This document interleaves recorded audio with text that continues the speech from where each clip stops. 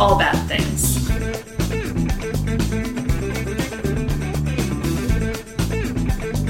Tragedies, disasters.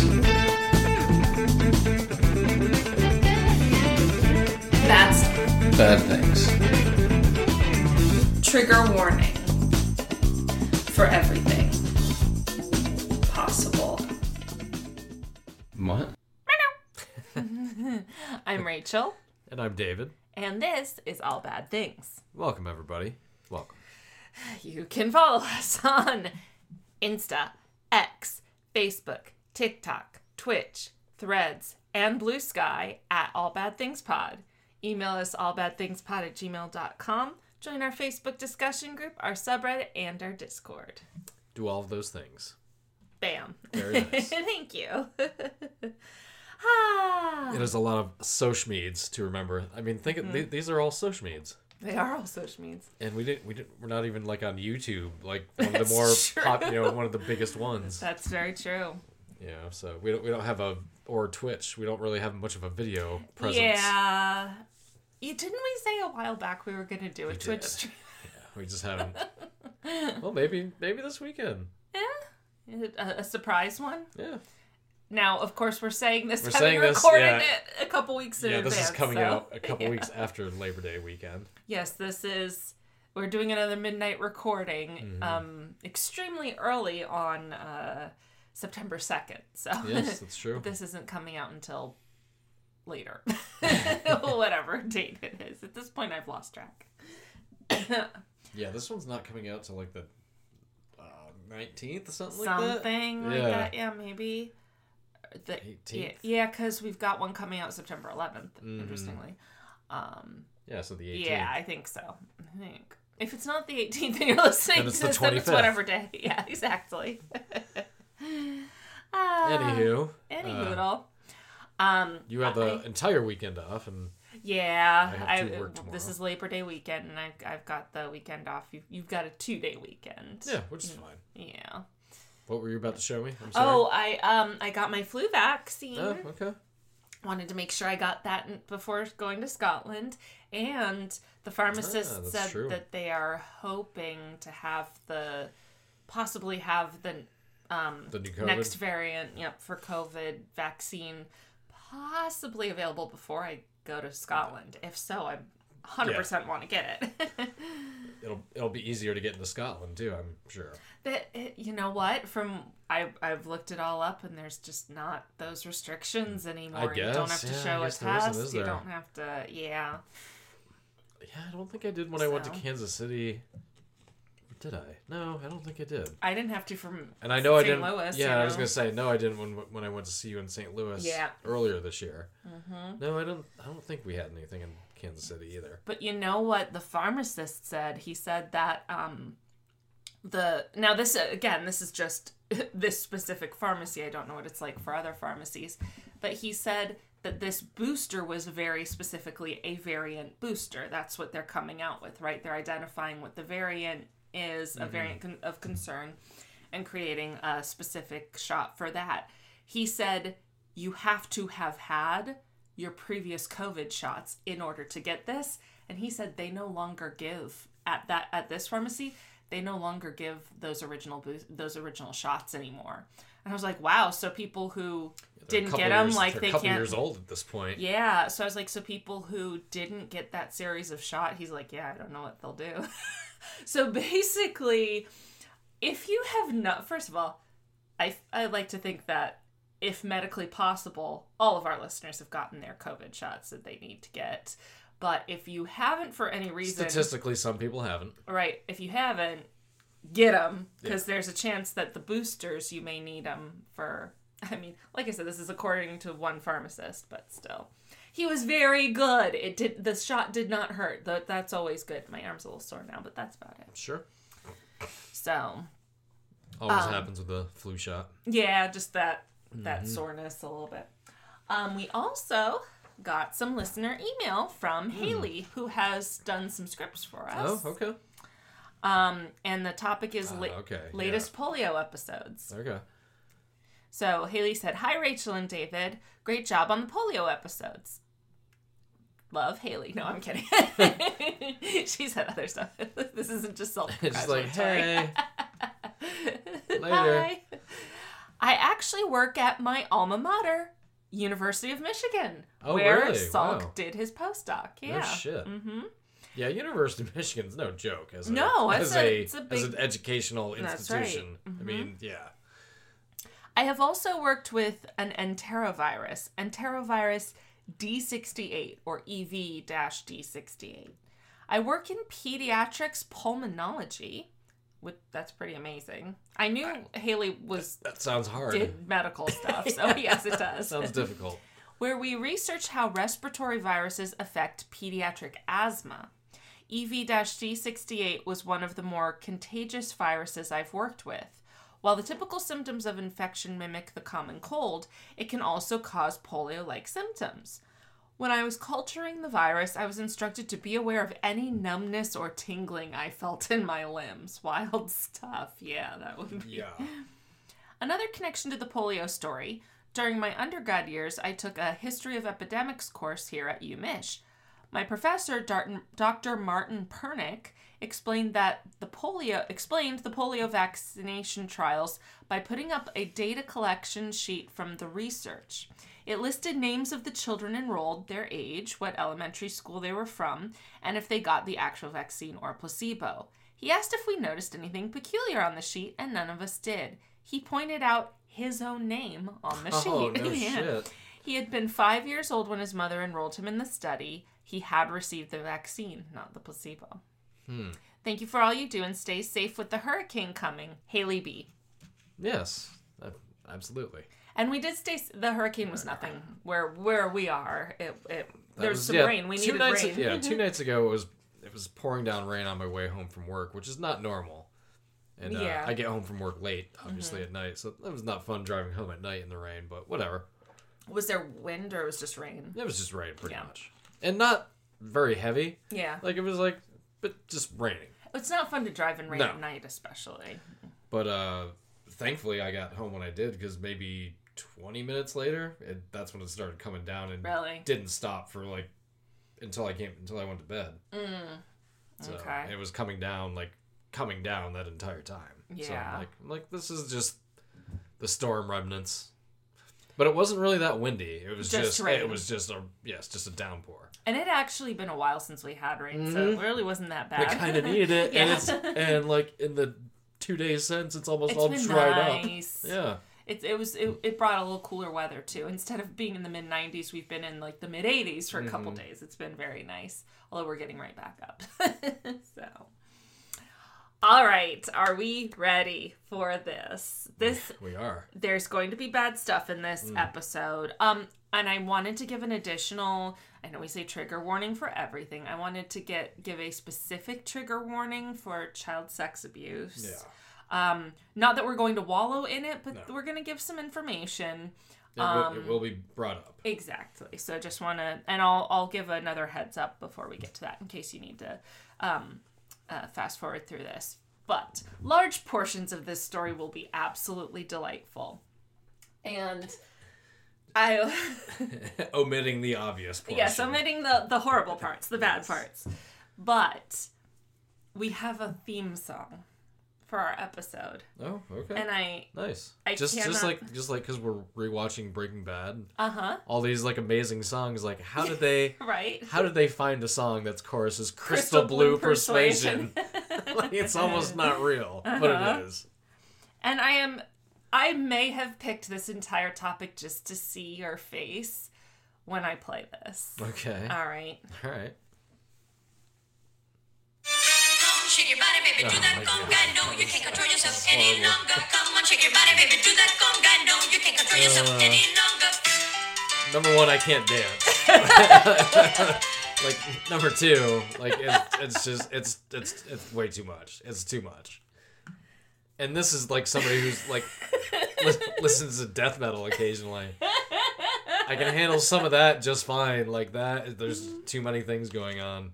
Do you know why I played that? I mean, it's definitely inspired by cocaine. Is that where our story is going? Or? No, think extremely literally. Who did we just listen to? The Miami Sound Machine. That's right. Who was singing?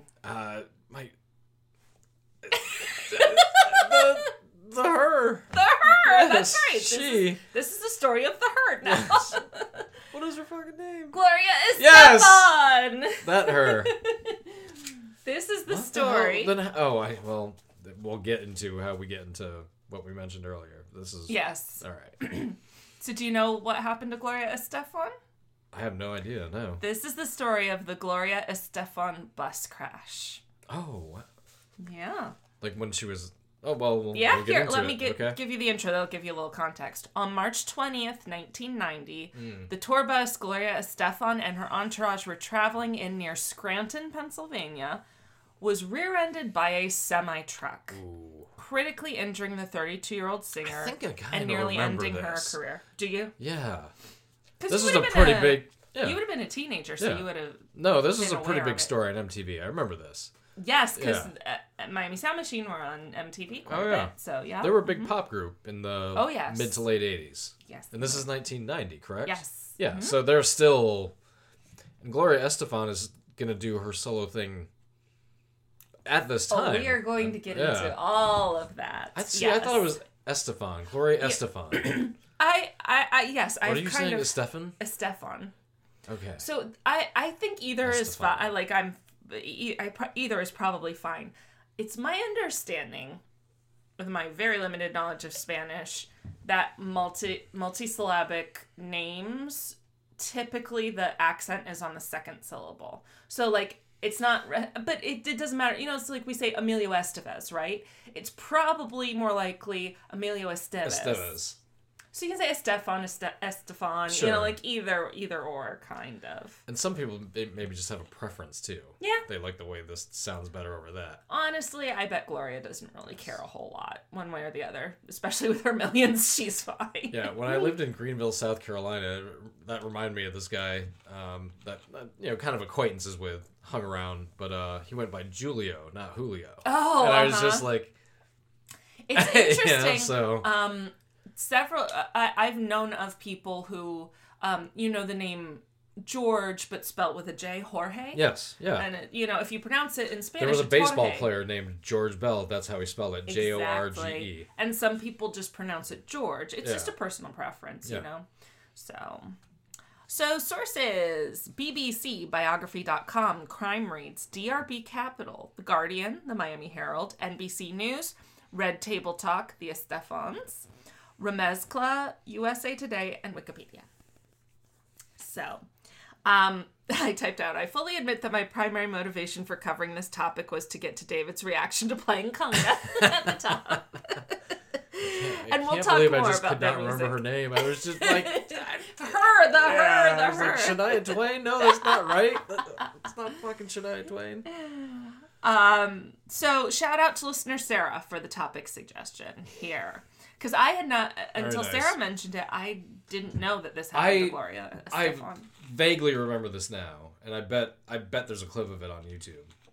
Because there's all for those MTV, there's all those the MTV breaking news news. archives that Kurt Loder. yes, Yes. and a lot of them. Or John Norris. Don't forget about John Norris. Oh, how could Don't I? forget about Kennedy, who is now a Fox News commentator. Oh, no. Libertarian Fall from grace. Kennedy. Oh, jeez. She was badass when she was younger, though, but I don't know if she was a libertarian then or not. But as it turns out.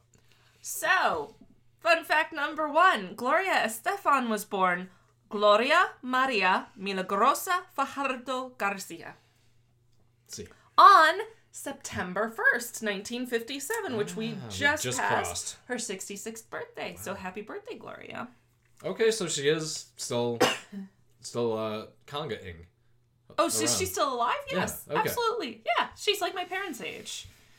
In fact, God, I guess she is. yes, Yeah. because she's of the Michael Jackson, Madonna, Prince era Because of... Madonna's 65. Yes. Man. And I will tell you... Madonna looks just... Well, whatever. Looks are looks, but in terms... after researching all of this, I kind of love Gloria Estefan. Well, I mean, you can't... She seems really cool. Well, let's put it this way. I mean, who else was producing, like, Latin-inspired music in the 1980s? That's absolutely right. On that big of a level. And we are going to I mean, get yeah, into all you that. had regional acts, I'm sure you did, that inspired Absolutely, her yeah. stuff, but she was international. Oh, really. yes. Yeah. And if she was this big in the U.S., then she was going to be this big fucking everywhere. Yeah, absolutely. So Gloria was born in Havana, No Cuba. kidding. But Right think at the think fucking of when she was like born. at the worst Yes. time. Like a year shy, basically, Wow. of the revolution. Yeah. So she that was. sucks. Well, we'll get in. Her story is fascinating. So she was born to Gloria Garcia, a singer and educator. Her nickname was Big Gloria. So I'm going to be calling her, because she features throughout this story, Gloria's mom, I'm going to be calling her Big Gloria. And Jose Fajardo, a policeman. A policeman, right? In 1957 Cuba. Think about that. Yeah.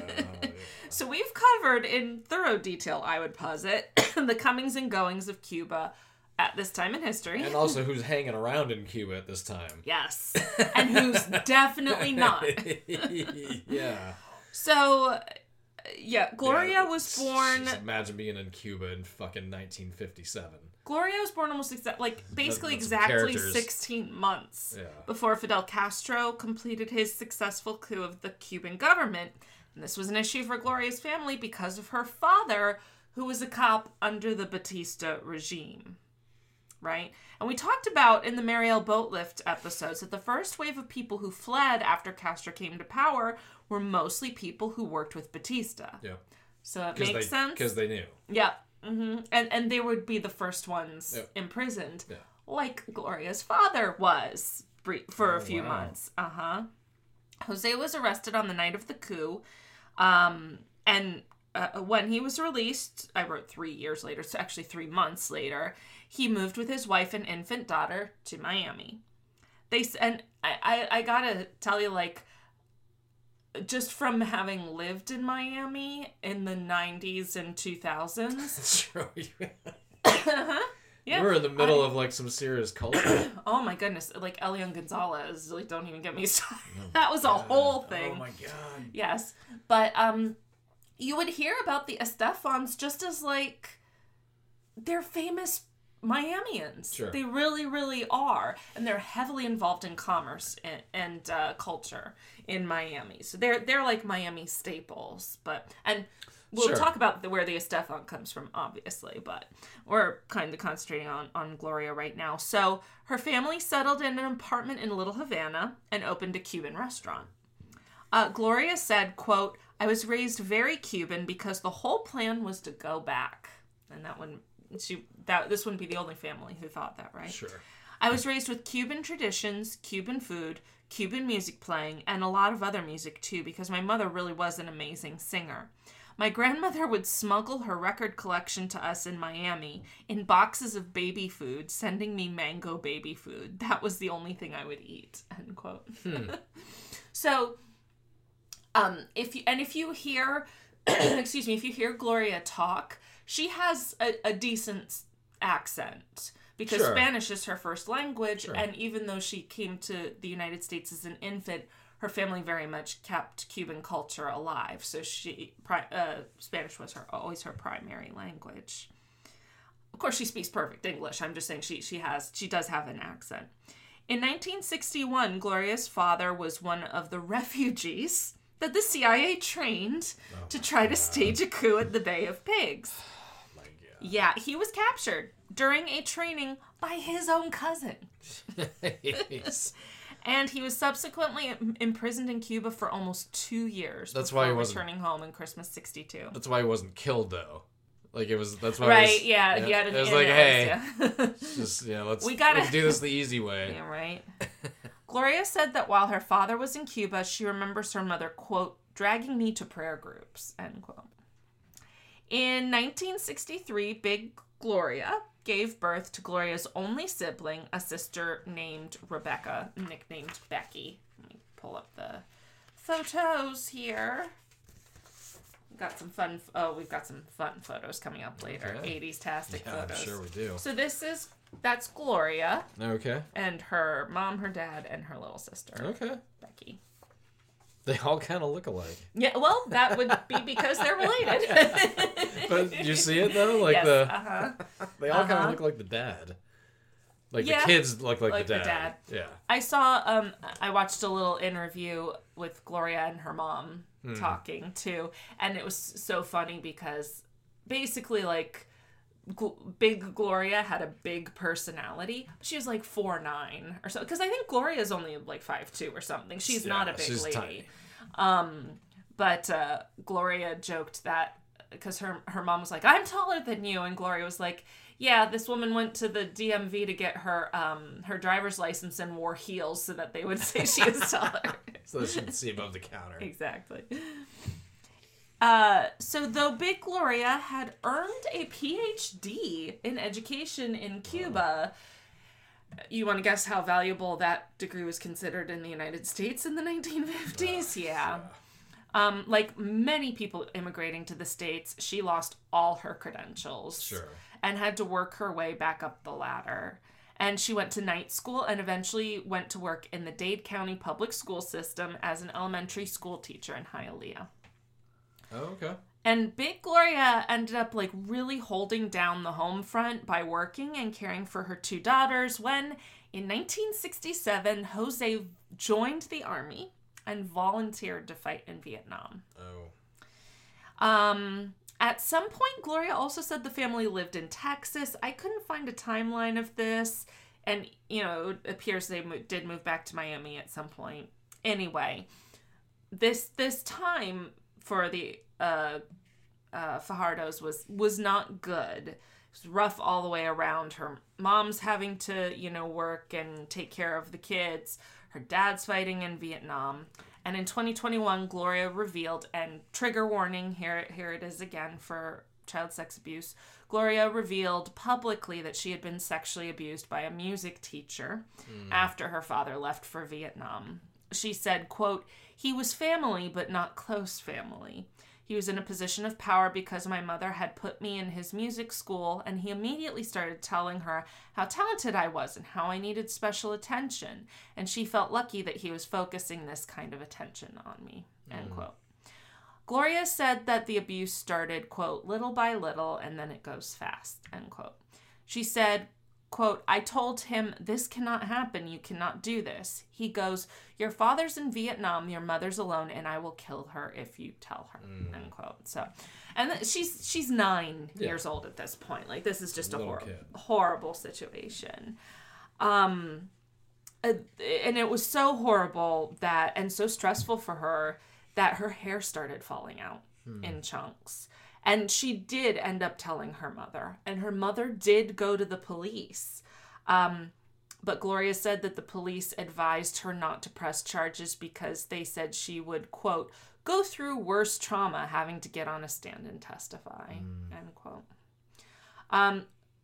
But Gloria chose to tell her story recently, right? This was just a couple years ago, to raise awareness of the prevalence of child abuse being committed by people who the survivor knows. Well, you know, that's the most common usually, form of I was going to assault. say, that's usually like always the case. Very, very, When it very comes with frequently. something like that. Yeah. It's just, ugh. So, this is Gloria as a kid. Okay. Well, she playing her plays guitar. Okay. She's a talented musician. I guess I only think of her as a singer and like Well, dancer. that is her primary thing. Yeah. She did not. In fact, I'm not even sure she ever did really play the guitar for Miami Sound Machine. Like on stage or anything. Yeah. Okay. She's a singer was her main thing, and performer, right? Because Sure. like you said, dancing and that's not a skill. You know? That is true. Well, he's exciting. Exciting isn't a skill. That's right. It is when you're a singer. It is. Not when you're a football player. Correct. So before he left for Vietnam, Jose gave a reel-to-reel tape recorder and left it with Gloria and Becky, and he took one with him on his deployment. He wanted to make sure that the girls remembered his voice, especially Becky, who was really little at the time. Unfortunately for the Fajardos, like thousands of other soldiers and civilians in Vietnam, Jose was exposed to Agent Orange. And instead of, well, there's an uncle in your family who's exposed to Agent Orange, and he's struggled in recent years with cancer. But he wound up getting some sort of settlement along the way. Did he? Well, that's he good. got something. That's good. I think that happened. That might have happened think that might have happened in Obama's second term or something like that. Oh, really? So it was kind of... They got okay.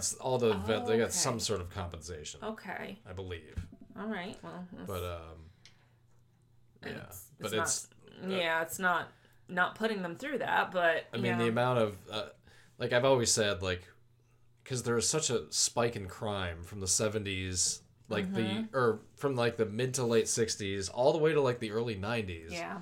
And my theory has always been it's the fucking Vietnam War. Like, everybody lost their fucking... Like, it affected everybody. Sure, trauma for everybody. Yes. A country that in a had way, trauma. yeah, that we've never... Fortunately, you and I have never had to experience. I mean, we've been at war most of our lives, but I've known people, and it just doesn't have the same effect that it used to have. Do you think that both September 11th and COVID have been mass trauma producing? They have been, for sure. The 2008 financial collapse. The traumas have come in just different forms. The 21st century has been really traumatic, actually. Yeah. And the traumas have all come differently. And, you know. Yeah. But, that's brutal. So, as opposed to, you know, causing problems later in his life, Jose experienced issues from his Agent Orange exposure, like, instantly. He was diagnosed with multiple sclerosis and struggled to even speak. According to Gloria, quote, he would forget that he couldn't walk and would stand up and then he'd fall, end quote, which is awful. It's like, well, and then just, you know, a couple decades later, you had people that came down with Gulf War syndrome from the first Gulf War. Which we did discuss in an episode, yep. Mm-hmm. Long time ago. Yes, it was a long time ago. So with a sick father, a baby sister, a mother working to keep the family afloat, Gloria was like the primary caregiver for a while to both her father and her sister when she wasn't at school. Well, it also shows like how she became such a success because you have to be gritty, sharp, to be that successful. Yeah, and she had to raise herself from a very young age, basically. Yep. After experiencing a traumatic event. Yep. Mm-hmm. And just kind of getting through that. Just being like, and we'll talk a little bit too later about like all the footage I watched of her like being interviewed and stuff. This lady's got a positive attitude. Sure. Like, I think that's the thing that like keeps her afloat, you know. PMA. Yeah, there you go. she was the original. What were those? She was the original straight edge. Oh. So, during this time, Gloria used singing as both a way to soothe her father and herself. She said, quote, music was my escape, end quote. Jose, unfortunately, eventually had to be hospitalized at the VA, the Veterans Administration, due to his condition. He died in 1980 at age 47. So, very young. Mm-hmm. Yeah. In 1975, when she was 17... Gloria went to a one-night band event, which I think is a cute name, for a church her parents attended. One of the musicians who showed up was Emilio Estefan Gomez, a 21-year-old accordion player. Oh. You know Emilio Estefan, right? I do not. You've never heard of Emilio? I guess okay. Not. I took it for granted. So I don't know much about the machine. Okay. Named Miami. So it's not just the machine. Like, if you hear about Gloria Estefan, you hear about Emilio. Like, they are a package deal. It's actually really cool. Well, we'll keep husband and wife. Well, let's keep talking. Okay. So, Emilio was also from Cuba, though his family fled Castro in a later... Emilio! I was like, Emilio, the Mighty Ducks man! I'll bet 10 people pick up on that reference. Over under. Who's old enough to remember Night at the Roxbury. Over under at 10.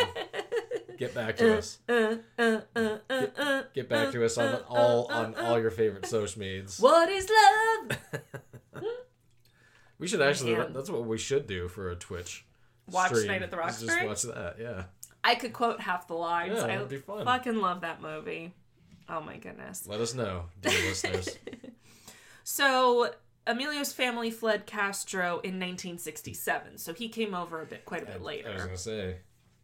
Gloria said that she was attracted to Emilio for his accordion playing and, quote, very short shorts. The only person in Hilarious. history that's been said about. Right? Oh, that accordion player in the With the short short shorts shorts? is so sexy. Have you seen him?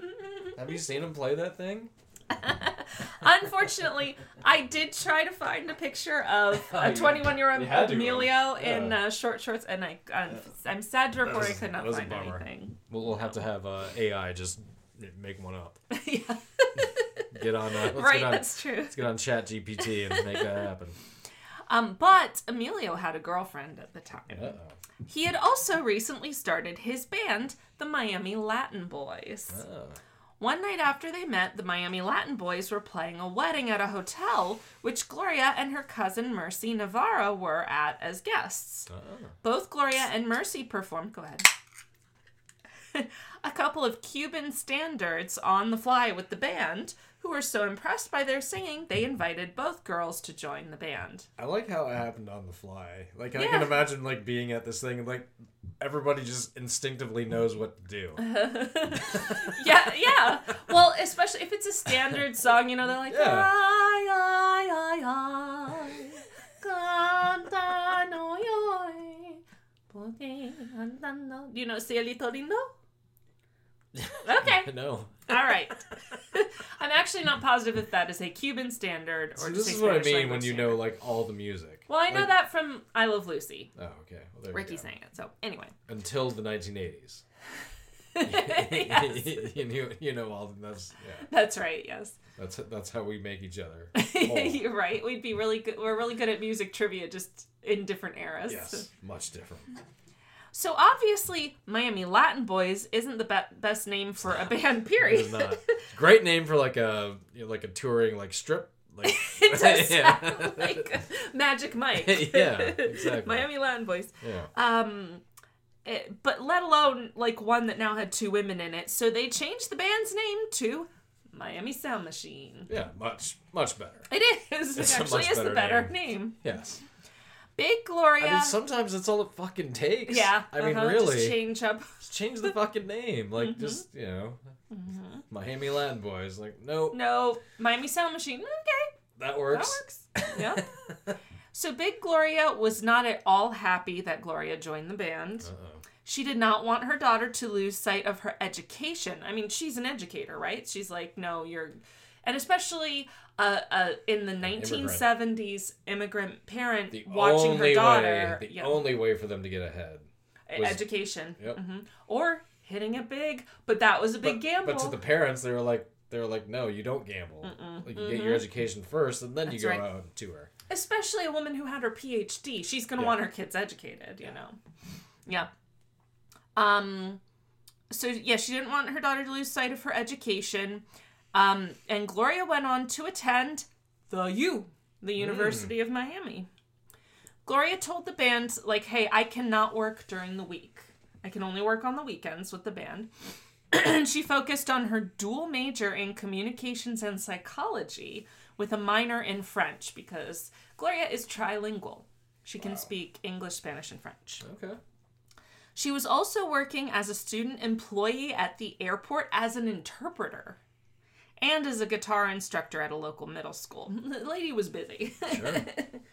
Of course, she was also like 18, so she had more energy. But that's the thing, too. Like, she's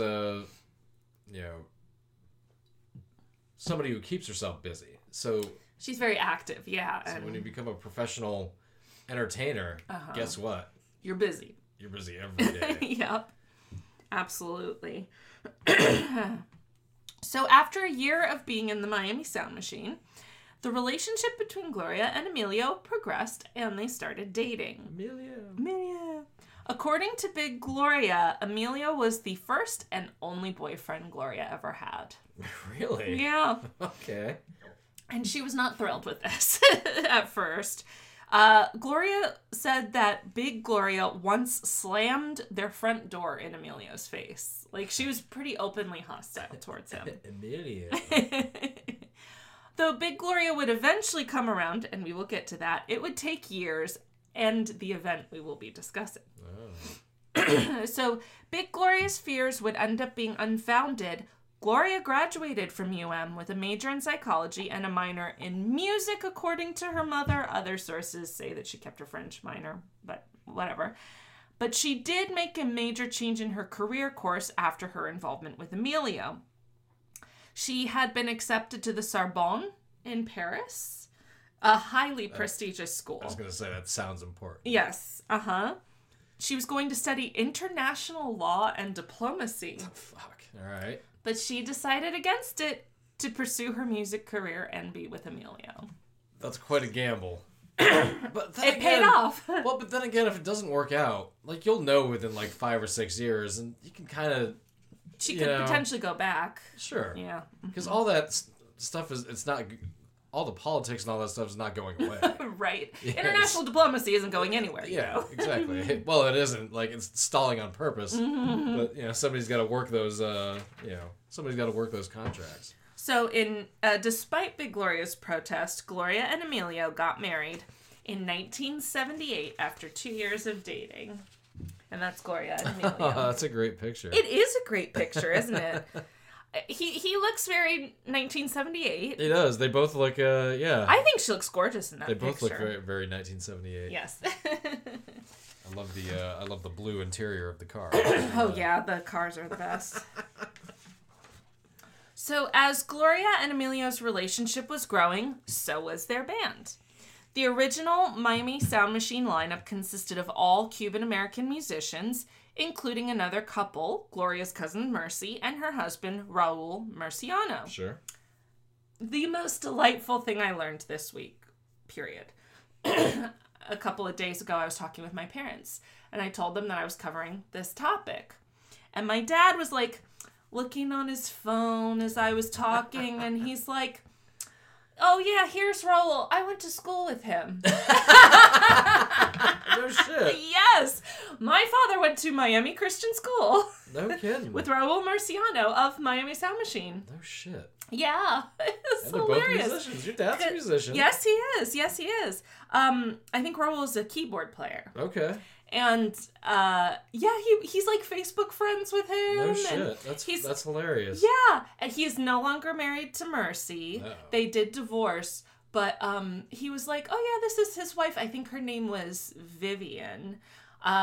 He was like, "She went to school with us, too. They got married, like, 12 years ago." Should invite him up to play with Peak City. Peak City. Oh, that would be funny. That would be funny. But I thought that was hilarious. And it also shows that even a big city can be a small town. Oh, of course. You know? Yeah. But it makes so much sense because my parents are almost exactly Gloria's age. So that's the cohort, you know. And big cities at that time, like, they were distributed differently, and they didn't have as much people. Like, people lived amongst each other more often, you know, back then. So. Mm-hmm. So Raul went on to work at the University of Miami's Frost School of Music. He was a professor and the school's chief administrative officer, and he now lives in Colorado with his wife Vivian, who also went to school with my dad and Raul, where he runs the Colorado Mambo Orchestra. Oh, that So sounds like fun. Yes, just a fun little tidbit. Mambo Orchestra. Mambo Orchestra. Yes. Yep.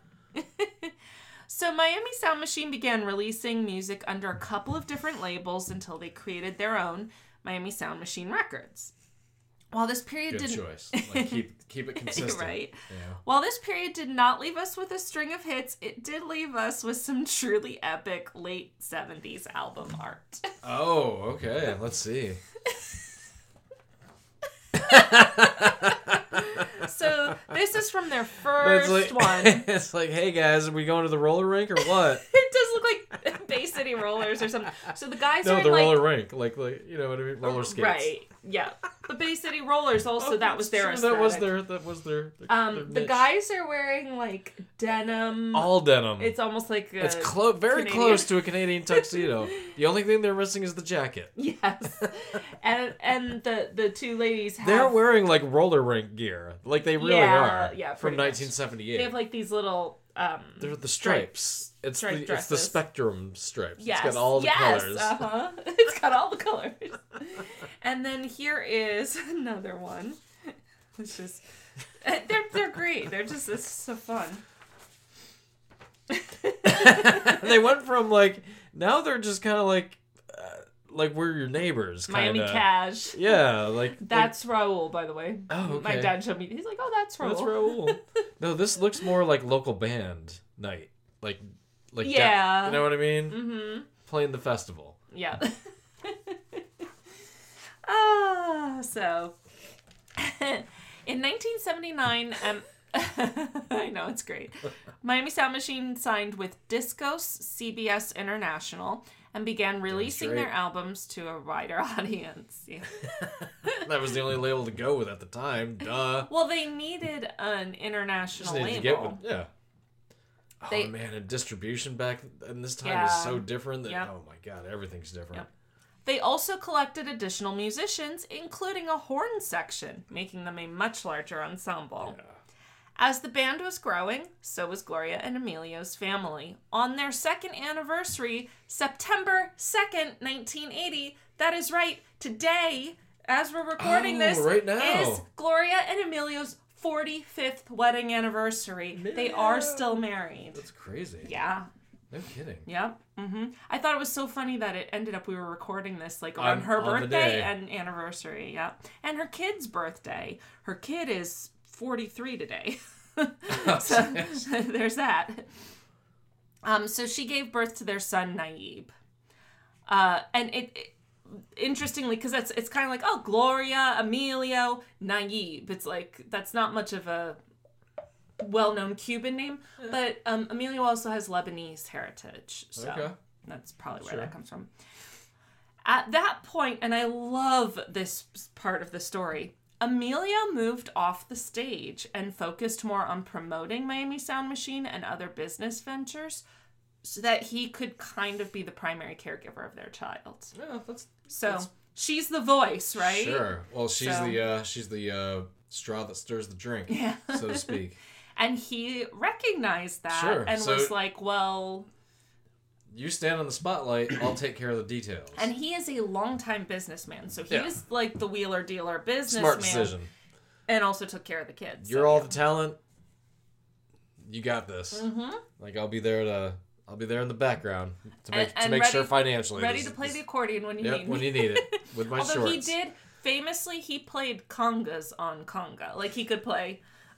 they had all the band members for that song. They played it very fast. And 12 others. Yes. Yes. So initially, Miami Sound Machine was able to gain popularity in Latin America, but struggled to break through in other markets. Eventually, their song Dr. Beat was picked up on radio in Amsterdam.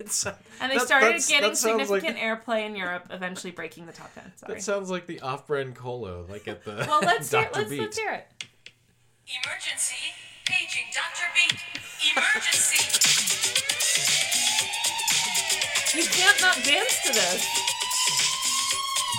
The ambulance siren. Oh, this would have worked so well in Escape from New York.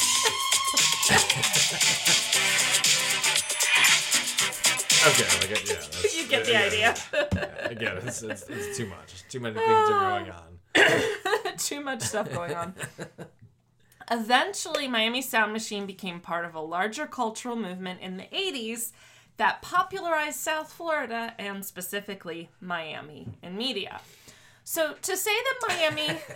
amongst other things. Well, to say that Miami went through some stuff in the 1970s and 80s is a major understatement. So it's like ground zero for fucking Anita Bryant.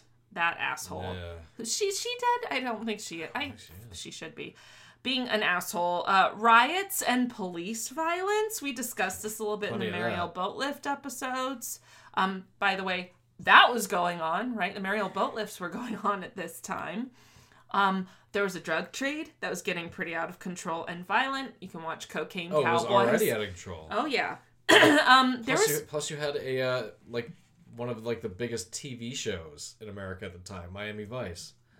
Don't rush ahead yet. We're getting to that. My bad. Okay. But there was very notoriously a shootout, a gangland shooting at Dadeland Mall, which was close to where you I went there all the time as a kid. It's in Kendall. It's suburb city, and the people died like at Sears Fucking from crazy. yes, a drive-by. I guess I never there. thought of it that way, but yeah, if you'd been there multiple times. Yep. And then That's crazy. tons of political corruption, which honestly has God. not stopped. No, it has not. It keeps going. No.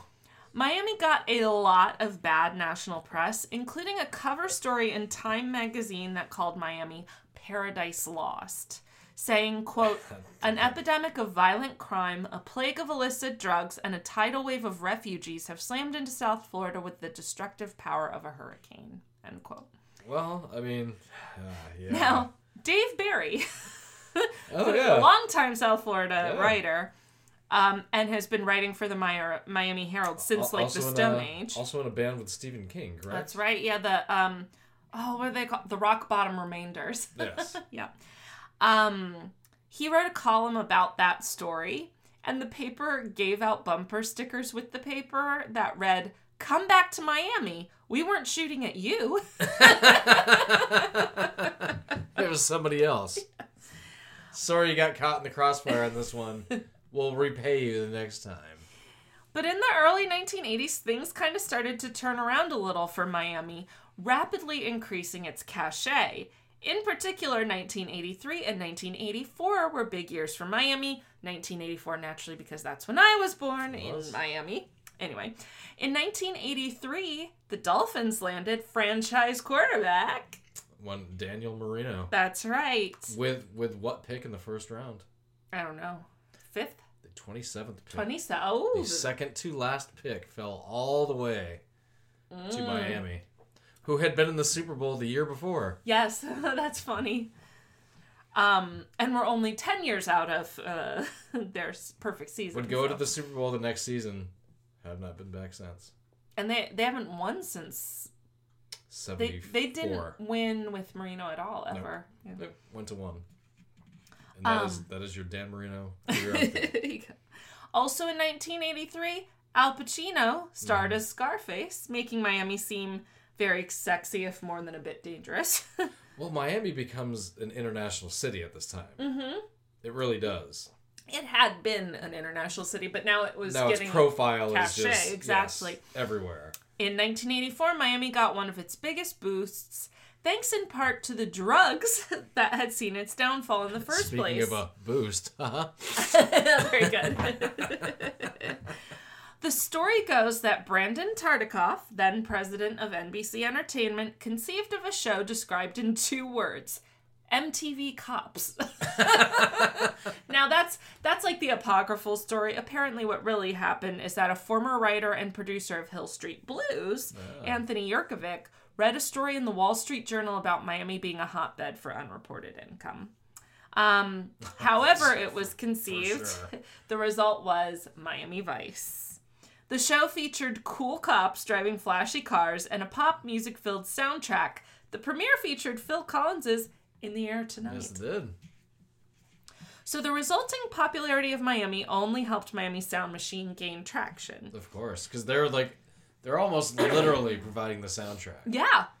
Mm-hmm. Well, it's like one of my biggest beefs with... Beefs, uh-oh. I know. Rachel's got Peak City Sound's got beefs. You know how you always laugh at Real Housewives and reality shows that I watch, like Top Chef, that there's always music going on? Yes, because there always is. Yeah, there is, It's yes. like being in a casino. Yes, a little bit.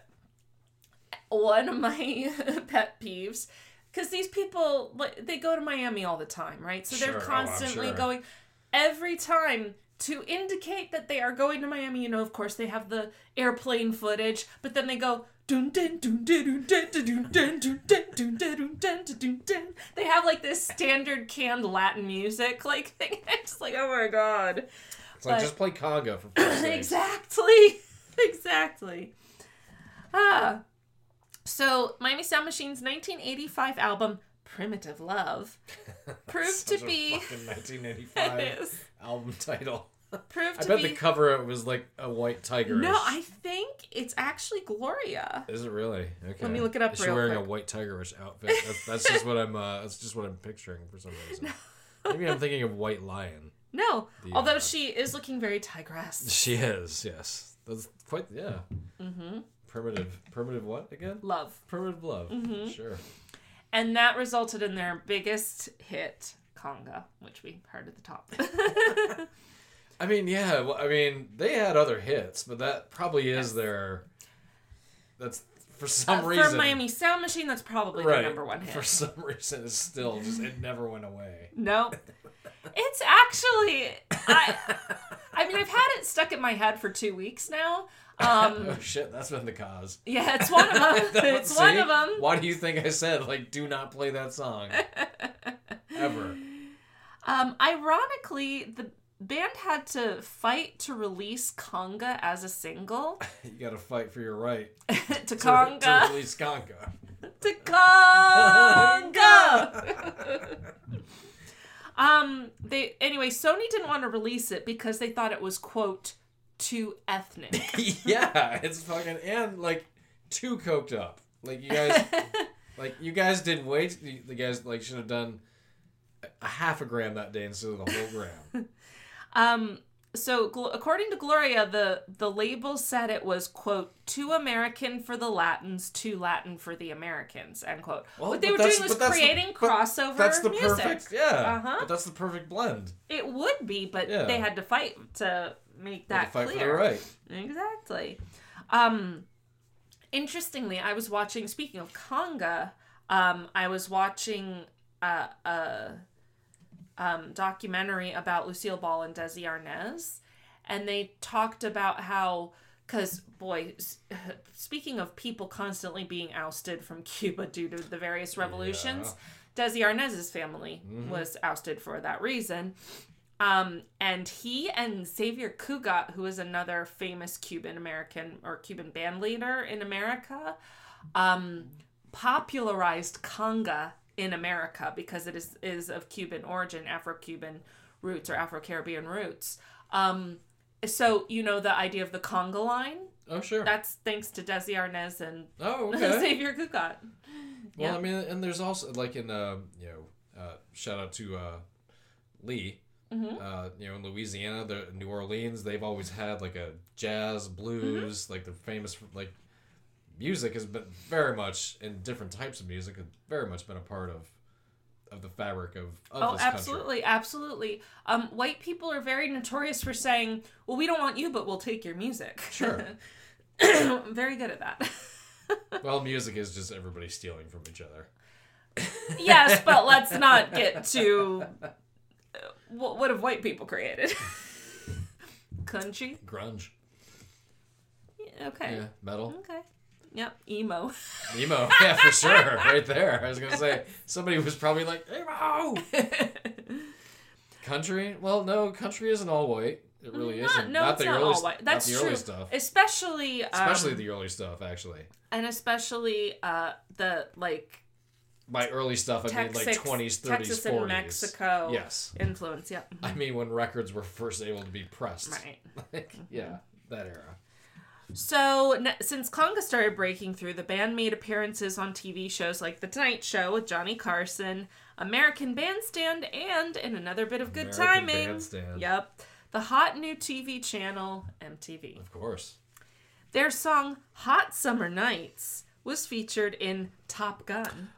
Yes, I remember that. Yeah, and I was going to say, I remember that song. was featured in Cobra. Apparently, it's Sylvester Stallone. Stallone's. Yeah. So I remember that song too. Let's listen. This is the most 80s song.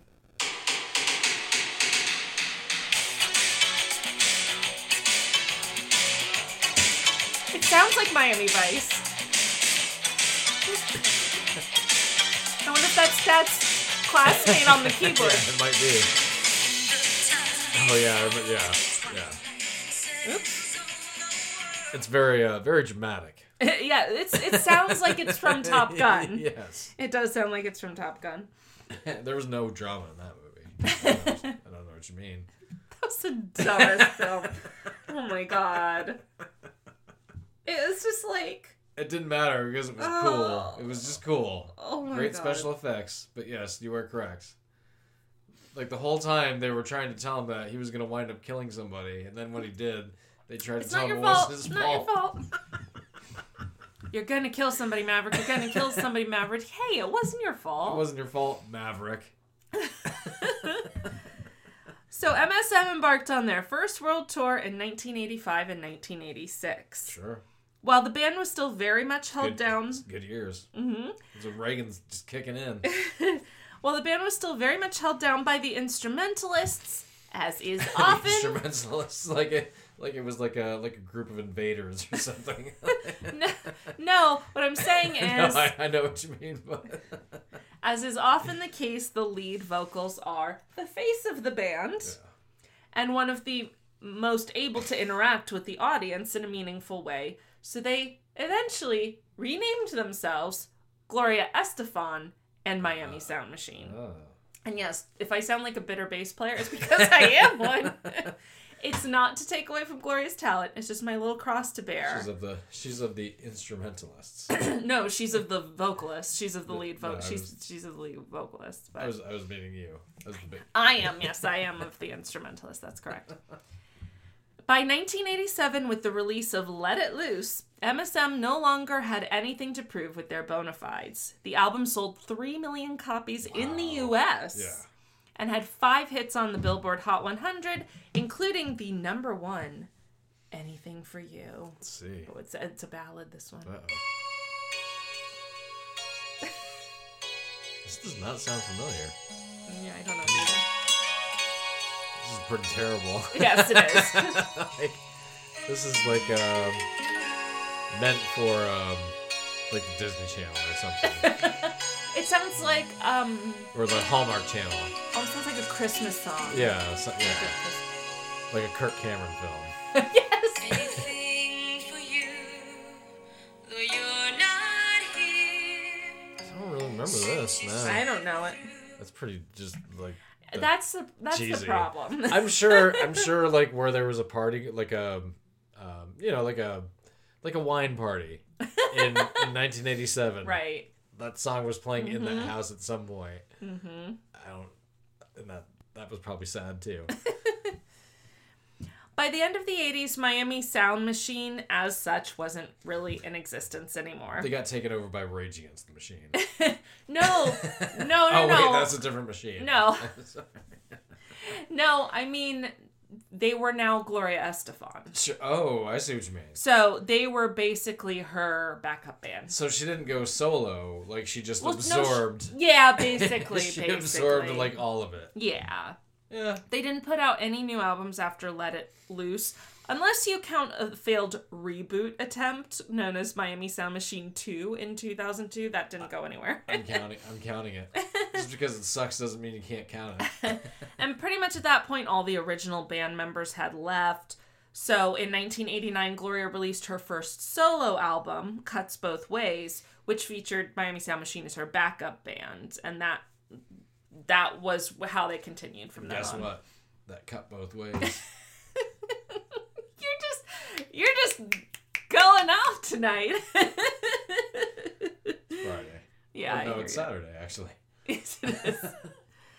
Of course, if it weren't for Cuts Both Ways, we wouldn't have one of the best scenes in Parks and Recreation. I'm gonna play the song first, and I'm gonna go cut through the intro and the verse. I'm gonna go cut both ways.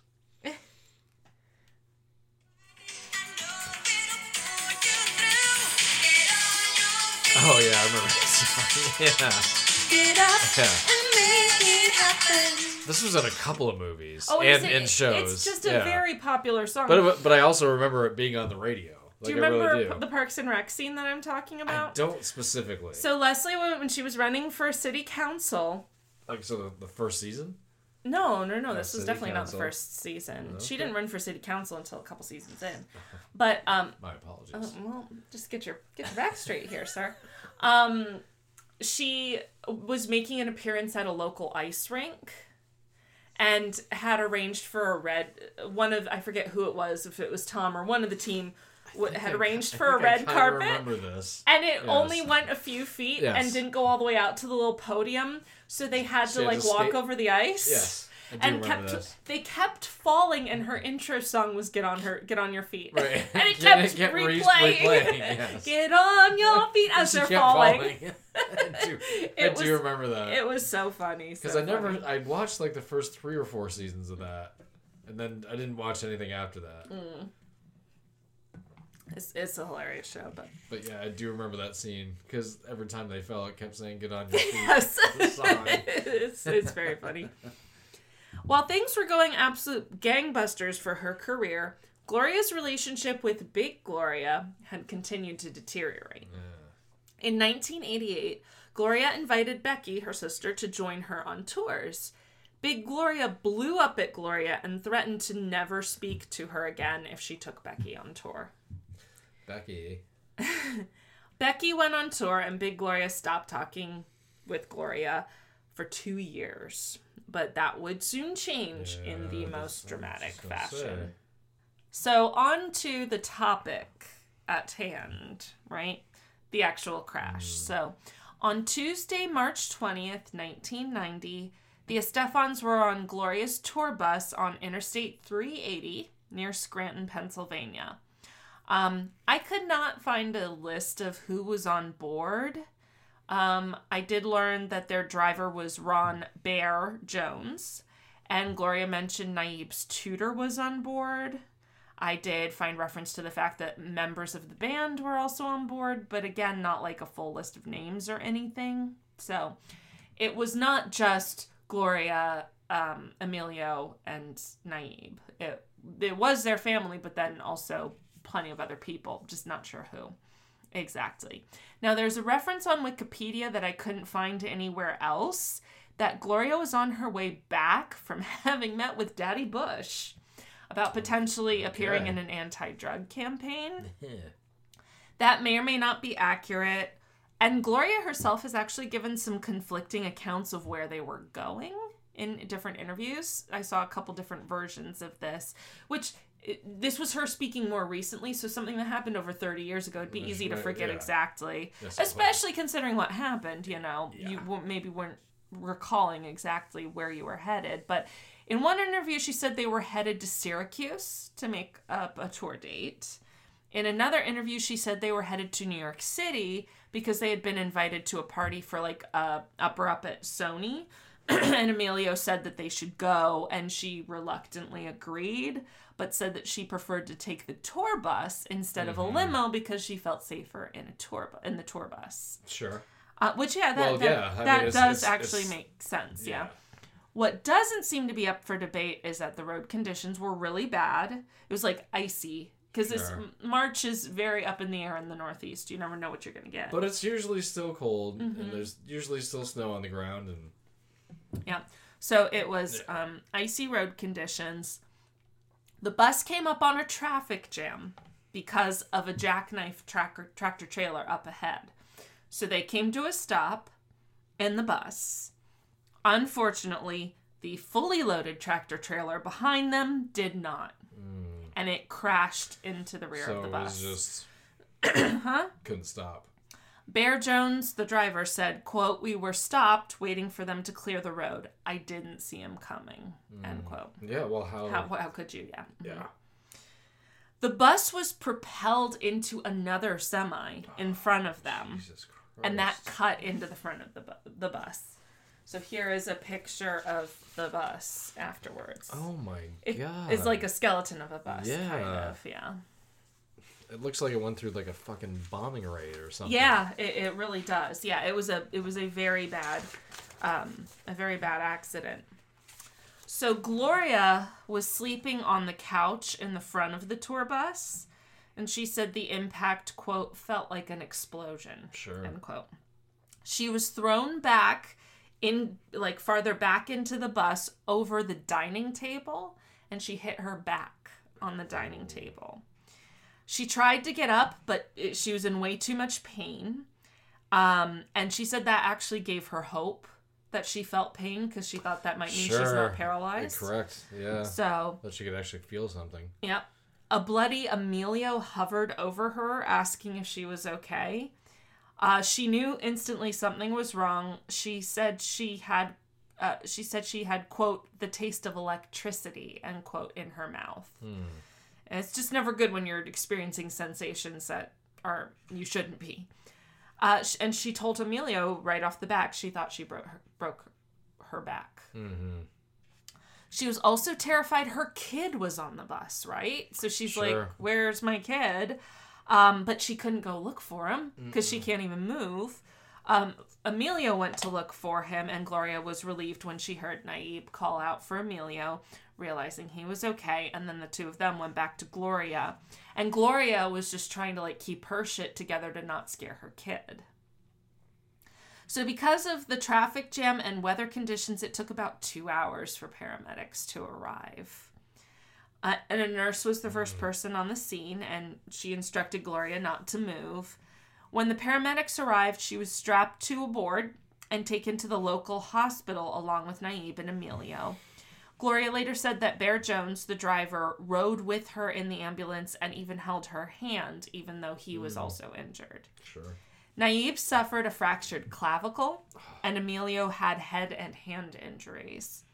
And there were some injuries sustained by other passengers, including broken ribs. Like I said, I couldn't find like an accounting of who was on there or how else. Gloria was the most severely injured. Sure. And obviously as the most famous person, that's where all the coverage was, right? Fortunately, there were no fatalities. I was just gonna, okay. Yeah. I think I kind of remember that it was just, obviously everybody was injured. Mm-hmm. It was just to an extent of what. Right. Mm-hmm. Well, and the second you talk about someone's spinal cord, or spinal column, it's not good. So Amelia was told by doctors Gloria was right. She broke her back. Specifically, she shattered 2 vertebrae. When Emilio heard this, it upset him so much he passed out. And he had to request that they put him in a wheelchair so that he could go see Gloria without having to worry about fainting again. Gloria and Emilio were told that there was a good chance Gloria would have major balance issues even after recovering, and that she most likely could not have any more children. She's only 32 at this point. That's true. Yeah, she's still pretty, Yep. Wow.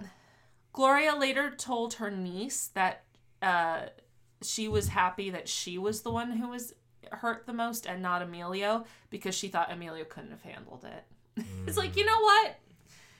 Yeah, that can I will always say I think women are way better at handling illness and injury than men overall, in general.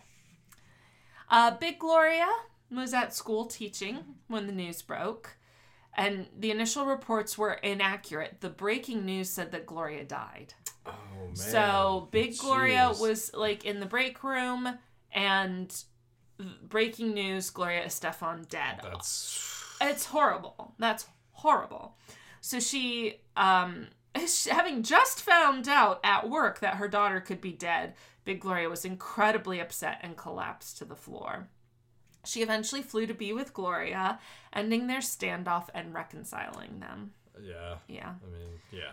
Becky learned about the accident in a similar way as Big Gloria, saying of that moment, quote, "My world crumbled," end quote. She also traveled to Scranton, and she visited the crash site to help gather the luggage from the bus. Just one of those weird logistic things like, well, our shit's all still on that bus. Somebody's got to help get it back to them. Yeah. She said that there were bloody handprints all over the bus. So, yeah, it must be incredibly upsetting. As a extremely popular singer, Gloria received thousands of cards, faxes, because it's 1990. Oh, my God, yes. And flowers from fans all over the world. She got like 3 emails from the because there are 3 like people at universities. there are like 76 people on Earth at this point that know how to use email. Right. So she got 3 of those. Right. Gloria kept every card she received. Yeah, I mean, which she still has years later. Of course. Mm-hmm.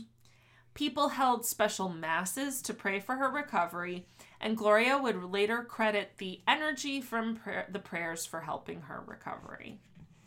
Gloria was airlifted to New York City, where she underwent a 4-hour operation to implant titanium rods in her back. I was gonna say, like, from where this crash happened is almost equidistant to go to Syracuse or to New York City. Both big hospitals. And Syracuse has a huge hospital network as well. So, yeah. But given, New York City has the top of the line of pretty much everything. Right. So. During the surgery, Emilio went into a room for privacy where he broke down crying, and Big Gloria happened upon him, comforted him, and ended their years-long estrangement. So it took Gloria getting into this accident for her mom to come around to Emilio 12 years after they were married. Well, yeah, better late than never. I guess so. The Estefans filed a personal injury lawsuit against the driver of the semi, who was found to have been driving too fast for the weather conditions. Obviously, they couldn't brake in time, Yeah. They were seeking $50,000 in damages, but were eventually awarded $8.95 million. Jeez. Yeah. Okay. To put kind of a sad coda on the story of Bear Jones, he died of COVID in December 2020. Yeah. So the Estefans returned to Miami a couple of weeks after the accident to a warm homecoming from fans. This is them on the tarmac. Yep, okay. And she's in a wheelchair, obviously, because Gloria's recovery was long and painful. And for 3 months, she was mostly incapacitated. And Emilio had to do everything for her. Emilio said it was a, quote, blessing to take care of her. Gloria could only sleep for about 45 minutes at a time before the pain made her have to get up and walk. And let's face it, this is 1990 technology. Yeah, that's true too. Yeah. Today they'd be like, no, you're going to spend half of your day in like a tub. Right. So your back can, Right. There's no stress on it. Yeah. Oh, man. So, and Emilio would get up with her every 45 minutes. Gloria refused painkillers because they made her ill and because she wanted to, quote, know how far to push my body, end quote. She said it took... pretty tough. It is tough. She said it took about 6 months for her to start feeling like she was really making a recovery.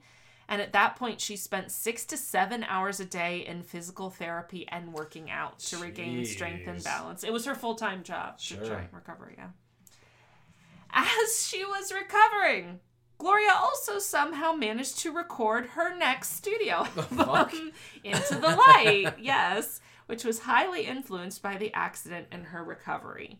The opening track, Coming Out of the Dark, was conceived by Emilio the night of the accident when he was riding in an emergency helicopter. And...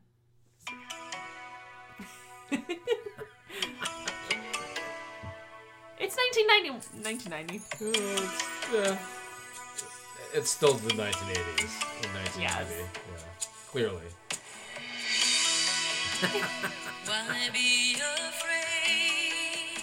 I think I remember this song. Do you? Yeah, I think I remember this song. All right, where I grew up, we had... This is what we had. Okay. We didn't get MTV until I was 12. Yes, in 1989. But all we had was basically like top 40 radio from Ottawa, Canada. Okay. Ottawa's greatest hits. Well, it was called Shea 106. Shea? House 106. Oh, Shea. C-H-E-Z? Yes. Shea 106. But it played like all this kind of shit. Like this fucking, It just reminded me like Celine Dion or something. It's kind of in the same vein, for sure.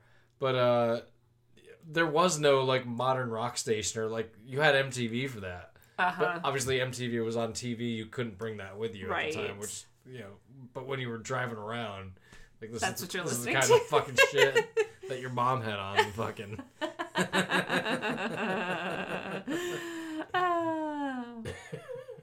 So the album Into the Light was released. Shea 106 was released in January 1991. That same month, Dick Clark called Emilio and asked if Gloria would consider performing at the American Music Awards. I think I remember this too. It was a big moment. Yeah. So Emilio told Dick Clark, like, if you want her to I perform... do remember this. Yeah. Said, if you want her to perform, you have to fly down to Miami and ask her yourself. And he did. Well, sure. And she did. Because he's like, I'm Dick Clark. Yep.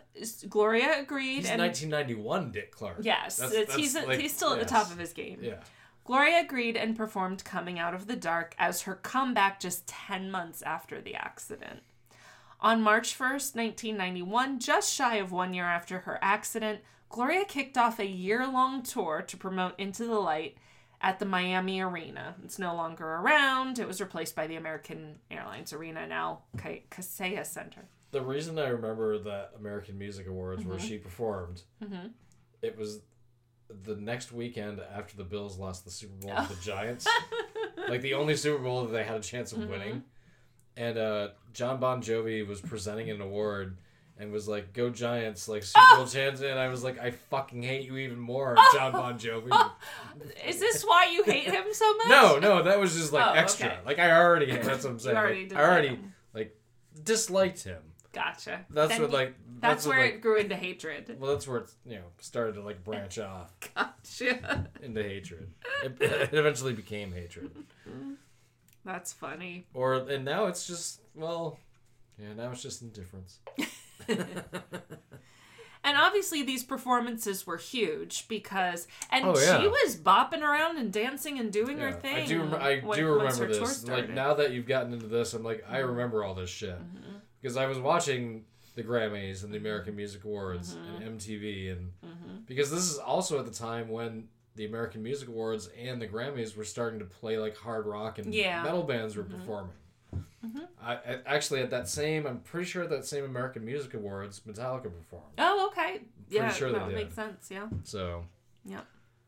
Featuring Metallica and Gloria Estefan. Mashup.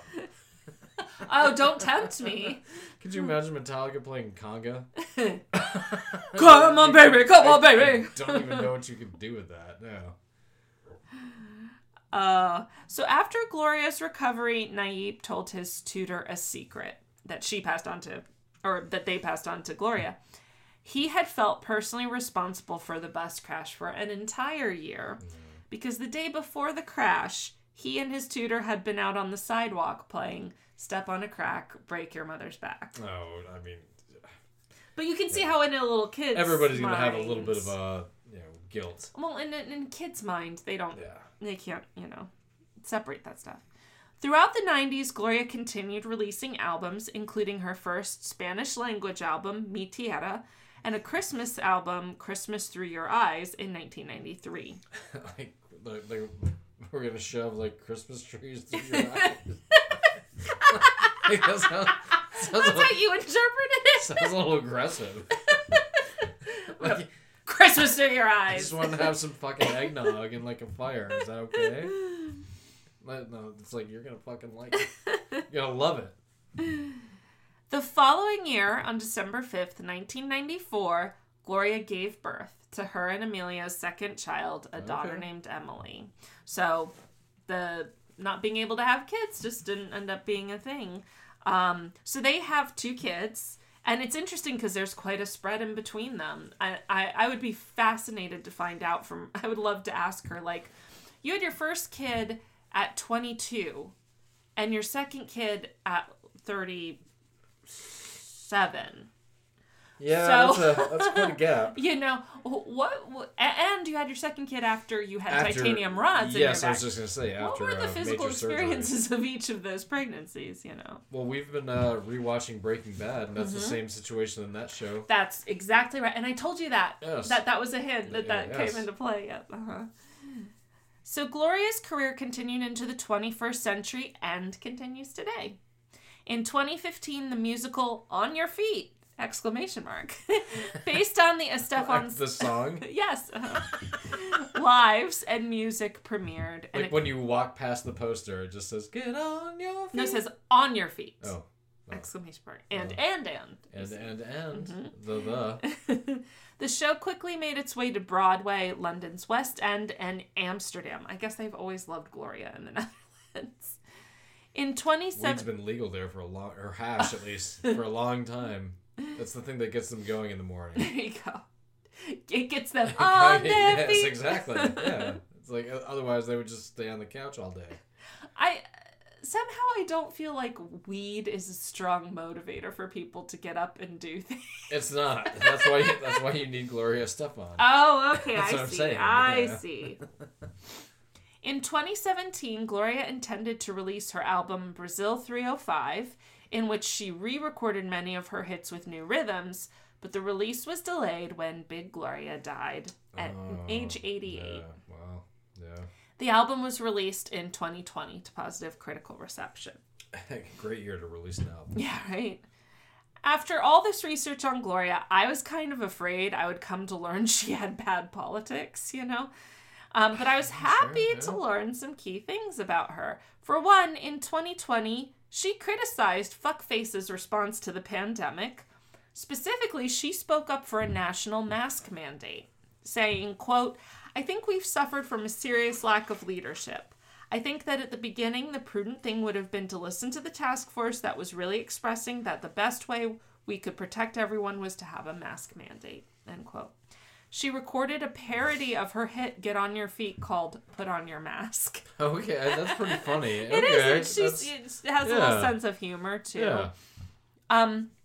Also, the Estefans, part of why they're really big in Miami is they have a lot of business ventures in Miami. I don't doubt that. Restaurants and stuff like that. So this is also the era of the pop star, like, not just being a musician. Mm-hmm. Being literally like a business person. Right. Mm-hmm. Like I have, or being like Madrigal.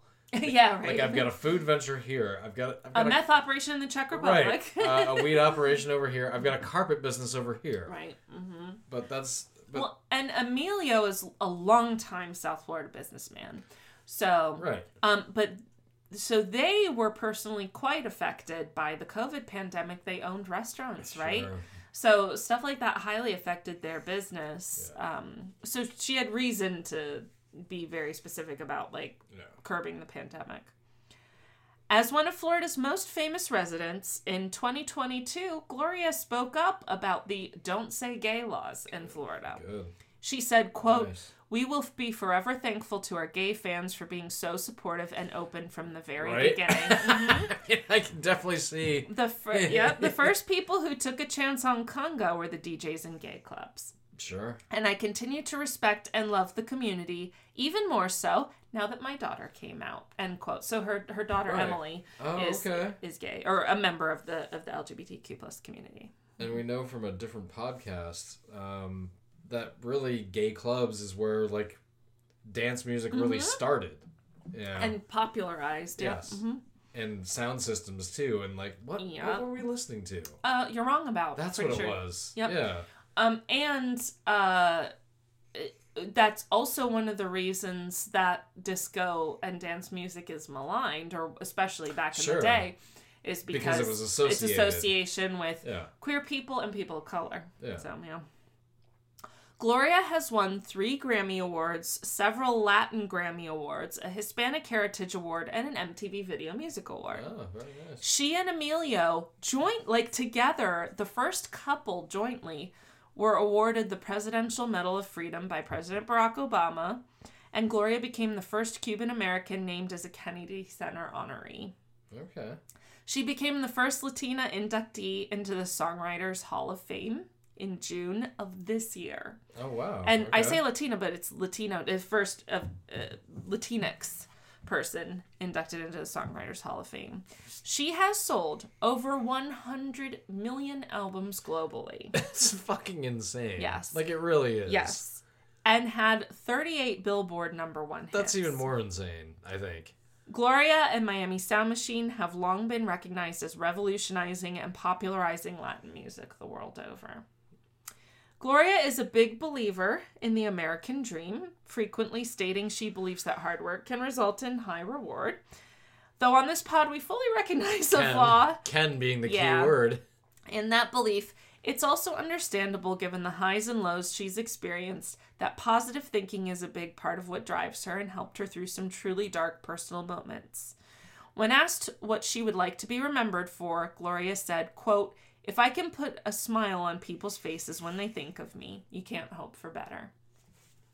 Very this nice. is a story, or this is a picture of the Estefans. So Oh, okay. More recently, it's not super recent, but still. So that's Emily and Naib. Again, they kind of all look alike. Yeah. And she's an abuela. She's a grandma. Her son had a son. Abuela. I think who's over 10 years old now. I think. I just remember that from the very first episode of Better Call Saul. Oh, it's growing up in South Florida. You get used to abuela, abuelo, tío, and tía. Sure. That's right, Tio Salamanca. That's No, what? Tito Salamanca. Tito. Right? Wasn't there a Tito Salamanca? Well, that's what they. His they always nickname- called him Tio. It's because that's uncle. That Yes. means uncle. Yeah. Mm-hmm. That's what I'm saying. Okay. Anyway, now that's cleared up. That was the story of the Gloria Estefan bus crash. Yeah, I mean, I vaguely remember it, but I remember it a little bit because this is when I'm really starting to consume all the mass media that I can. Yeah. Being MTV and Yes. HBO, ESPN. And Shea 106. Of course. Breaking news on Shea 106. Eventually, we got The Bear out of Ottawa, which was the rock station. Oh, okay. Which at the time was like a little bit of classic rock, a little bit of modern, so you got a little bit of both. But yeah, I think that one's still going. Well, as I was researching this, like and looking at interviews and stuff like that, I find her really likable. Yeah, she seems very genuine and very likable. Let's face it, not into the music at all. Right. But her career as a musician is fucking impressive. It's huge. And it's huge. I think it sounds like she's just impressive overall as just a human being, which is what really matters. Mm-hmm. Because if you've reached that level of fame, you would expect like 7 marriages and that's and the other all kinds thing. of fucking crazy shit. It was just like it was like a normal family that happened to be famous. Kind of, right? Yeah. And like as we're recording this on their 45th wedding anniversary, this couple has stayed together for 45 years. We've only been married for 6. I know. And like so a lot of the information about the bus crash and stuff I found on an episode of Red Table Talk, which is a Facebook thing. Unfortunately, you can only watch it on Facebook. So if you have Facebook, you can access it. If you have X, which I do not. No, Facebook, not okay, X. Yeah. But they did a whole series of stuff, and they talk. It was Gloria, her daughter, and her niece primarily were the ones talking about it, but then they also brought in Emilio, and he talked about it, about the crash and stuff. But I found Emilio really likable too, and they talked. He talked about like how hard it was seeing her go through what she was going through, which of course it would be to see a loved one, and he was basically the one like responsible for her, and like I said, like waking up with her every 45 minutes and walking with her and supporting her. And she told a story about how she like felt like throwing a party the first time after the accident she could actually get her underwear on herself. Like that. I mean, that just type those of little thing. those small victories. Mm-hmm. Yeah. So they're like a couple who's been through 45 years of like not easy stuff either. Right. A lot of success, sure, but a lot of challenges as well. And raised 2 kids kind of in shifts, right? Separately. Yes. And Emilio being willing to kind of be the primary caregiver because he recognizes that her career takes her away from her family a lot, And they, as of in the Red Table Talks, which was only like a couple years ago, a year or 2 ago, they seem like they really love each other. It's not just like, oh yeah, we're together for the kids sort of a thing. No, because if you're together for that long, that's it's because you are in love with each other.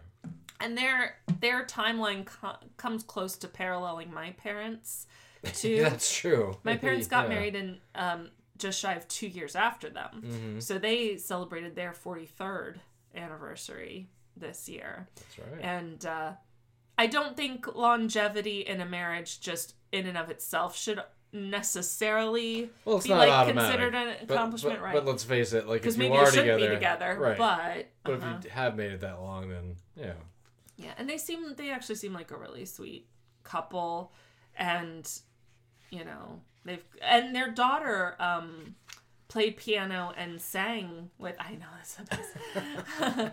Played piano and sang with Gloria in the Red Table Talks too. Okay. So, but yeah, they're just, I find her charming. They are kind of adorable, aren't they? Yeah, they are, and I'm really glad that she was able to come back from that crash, because that could have ended up a whole lot worse. And I mean, not that it was good. No, that's a huge thing to go through. But nobody died. Yeah. Obviously, everybody was maimed to a certain degree. Right. But it seems like everybody, for the most part, made like the best comeback they could make. Exactly. And she was able to continue on with her career. Yeah. Which is big. And you've got to think of, I mean, tour buses these days they've always been like these fortresses. Right. For the most part. I mean, they're not fucking... against an 18-wheeler. Right, man. but that's what I'm saying. Like, that shows you, like, just how, like, powerful this thing was that hit it. Because if you've ever seen, like, a tour bus, like, they're fucking gigantic. They're big. You know, like, zombie apocalypse, you want one of those. Right. You know, you're not going to go very far because it only gets, like, a gallon a mile. But you'll be able to fend off. Gallon? Yes. There you go. But you'll be able to fend off, creatures for a little while because you can just lock that shit down. Mm-hmm. And then it becomes like, I